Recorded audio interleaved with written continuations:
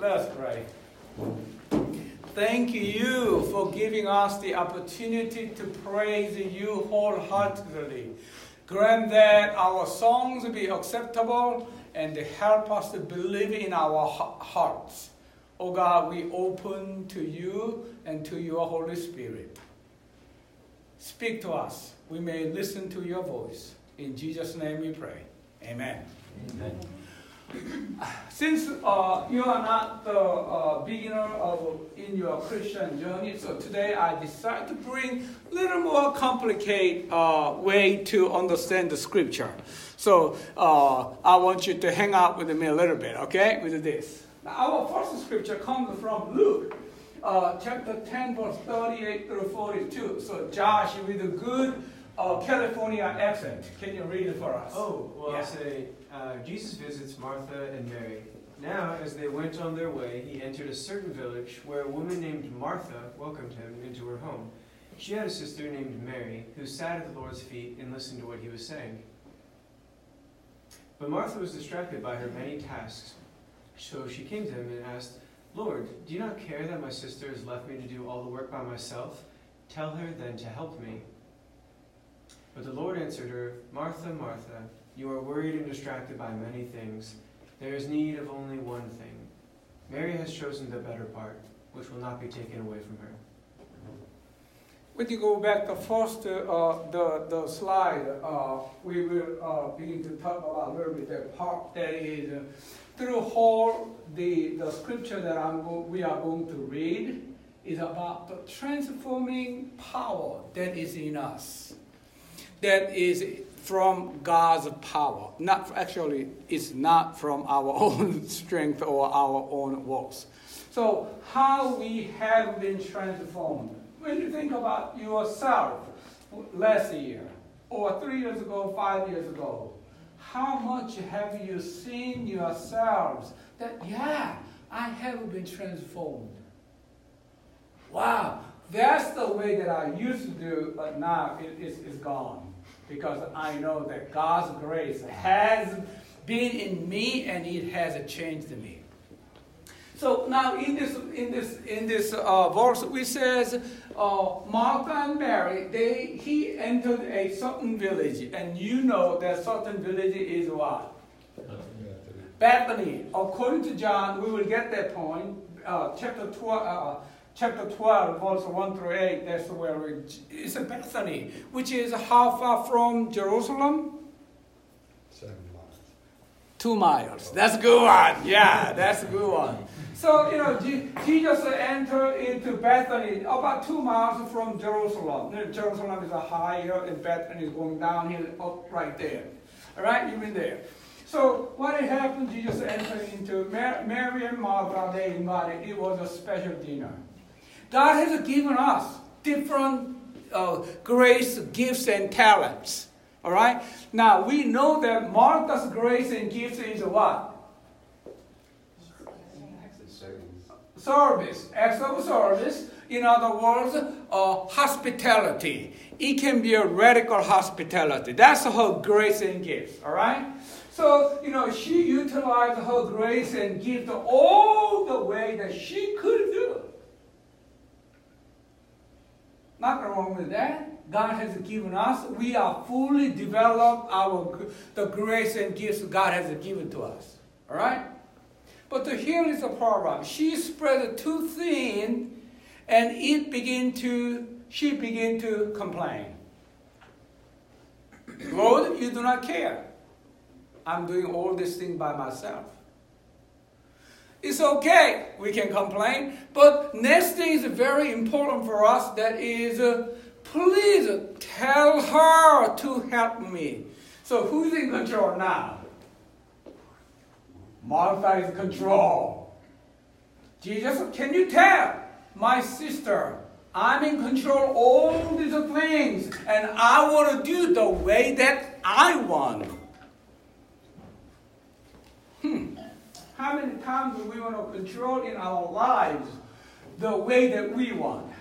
Well, especially when sometimes I do not like a public public as a pastor prayer, go to a hospital or any public prayer, that I said to myself, sometimes it's not really deep from my heart, but sometimes I try to please people around me. And I said, God, please heal this person. Touch him or her with your Holy Spirit. Well, nothing wrong with that, but it sounds like rather than I am following God's way to lead us, it sounds like I tell what God to do. That's challenging struggles in my spiritual journey. God, I'm here and I'm ready to follow no matter where you lead me. Rather than, God, you have to bless Josh and Max as they are graduating from the seminary. They need a good job. God bless them. Amen. Oh, well, see? That's why people want to hear it. Joel Austin, evangelist. He says he gives the people what people want. That's why people like to hear him. Why? Because it is so sweet on their ears. Yes. Well, that's what it is. But anyway, Martha wanted to control all the situation while Mary sitting down at the feet. Usually that's unusual scene that you can see. That is usually only disciples sit at the feet of the Master. So she sits down and listening to Jesus' voice. Well, and Jesus says, Martha, Martha, please leave her alone. She has chosen the best one. Nobody will take away. Well, this story only found in Gospel of Luke. This story was happened before Jesus entered into Jerusalem. Today is Triumphant Sunday, right? Palm Sunday. We have the palm tree. Hosanna, Hosanna in the highest.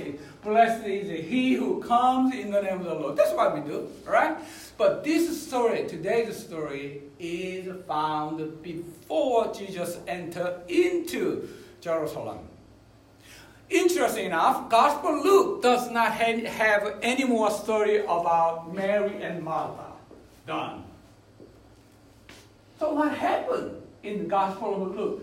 So we do not know, but we have to combine some synoptic gospel, which is Matthew, Mark, and Luke combined together. But we can find unnamed people, those who are different settings. That is Matthew 26, 6 through 13. Now this time we're going to read that part. Who has a beautiful voice?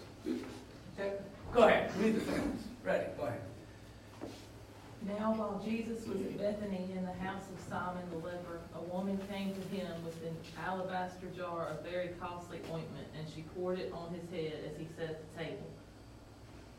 But when the disciples saw it, they were angry and said, "Why this waste? For this ointment could have been sold for a large sum and the money given to the poor." But Jesus, aware of this, said to them, "Why do you trouble the woman? She has performed a good service for me. For you always have the poor with you, but you will not always have me. By pouring this ointment on my body, she has prepared me for burial. Truly, I tell you, wherever this good news is proclaimed in the whole world, what she has done will be told in remembrance of her." Good. Now, the same gospel is also found in Mark. So we begin with Luke and we move to Matthew, and we are going to move to Mark. Chapter 14, verse 337. Paul, he has a deep Lillington, Kipling's deep southern accent. So he's going to read it for us. California accent. While he was in Bethany, in the house of Simon the leper, as he sat at the table, a woman came with an alabaster jar of very costly ointment of nard, and she broke open the jar and poured the ointment on his head. When she had poured the ointment on his head, she poured some of the ointment on his head on the ground. And poured some of the ointment on his head. And she poured some of the ointment on his head on the ground. But some were there who said to one another in anger, "Why was this ointment wasted in this way? For this ointment could have been sold for more than 300 denarii, and the money given to the poor."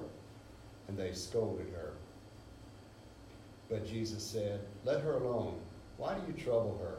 She has performed a good service for me. For you always have the poor with you, and you can show kindness to them whenever you wish, but you will not always have me." So, question can be, whose house is this? What happened to whose house Jesus is in? Lazarus. According to here, Matthew and Mark is not Lazarus' house. Whose house? One of the Pharisees, isn't it? Go back to Matthew. When you go back, whose house? Simon leper's house. But it says it's in Bethany. You see what I'm saying? Also, this story is found when you study contextualization. This story is happened after Jesus entered into Jerusalem. This story is happened. You with me so far? Is that, we are going to read John again. Is that story is the same story that we traditionally know about John's story? Let's go back to John then. Now, Josh, what are you reading? When Jesus arrived, he found that Lazarus had already been in the tomb 4 days. Oh, that's the next one. I'm sorry. We're going to skip it, John 11. Let's go to John 12. Okay. 6 days before the Passover, Jesus came to Bethany, the home of Lazarus, whom he raised from the dead. There they gave a dinner for him. Martha served, and Lazarus was one at the table with him. Mary took a pound of costly perfume made from pure nard, and anointed Jesus' feet and wiped them with her hair. The house was filled with the fragrance of perfume. But Judas Iscariot, one of his disciples, the one who was about to betray him, said, "Why was this perfume not sold for 300 denarii and the money given to the poor?" He said this not because he cared for the poor, but because he was a thief. He kept the common purse and used to steal what was put into it. Jesus said, "Leave her alone. She bought it so that she might keep it for the day of my burial. You always will have the poor with you, but you do not always have me." So in this story, whose house? Lazarus. Lazarus' house. Well, let me take you a little bit back, understanding of the gospel. John's gospel, synoptic gospel, Matthew, Mark, and Luke's gospel is a gospel that Jesus spent tremendous time in the northern Galilee.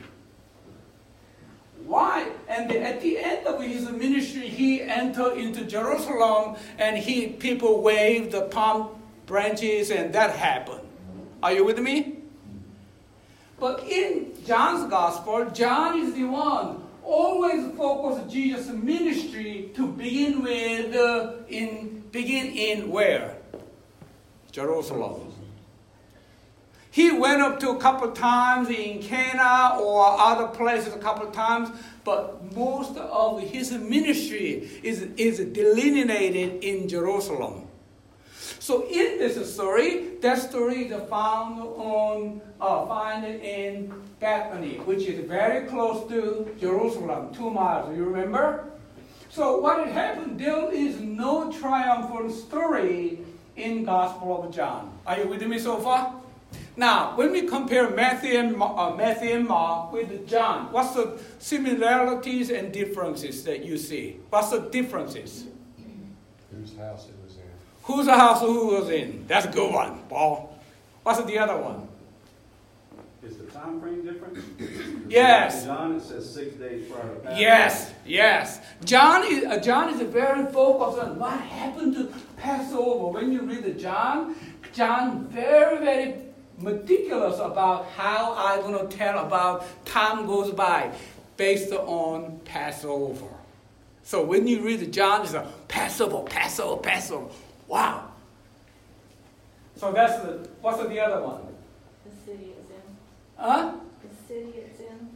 cities in. We do not know. Bethany and when's Jerusalem? Well, yes, that's very close. Yes, it's in Bethany. We can see Simon. He was a leper, and his house located in Bethany as well too. In fact, do you know the meaning of Bethany? Yeah. Well, each time when you open the Bible, you have a Beth, B-E-T-H. That means come. What does it mean? I cannot even. She's smart. Be house. So it's Bethany literally means house of poverty. Whoa! Whoa, what a controversial issue that we are dealing with here.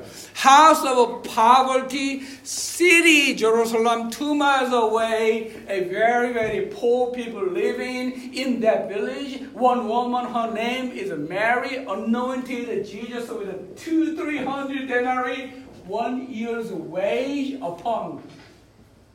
Wow! What kind of woman is she? Oh, Lord have mercy. When you read a little bit carefully, according to Synoptic Gospel, Jesus, the woman, we do not know in the Synoptic Gospel, that Synoptic Gospel, the woman, we assume that was Mary. She anointed on Jesus' feet. The other Gospel anointed in Jesus' head. Oh, you like it, don't you? That's why we have to read very carefully the scripture. So the question can be this. What made Mary to be crazy for Jesus? 300 denarii is about 1 year's person's wage, our salary. Pastor Pong's salary, your salary. In the village of poverty?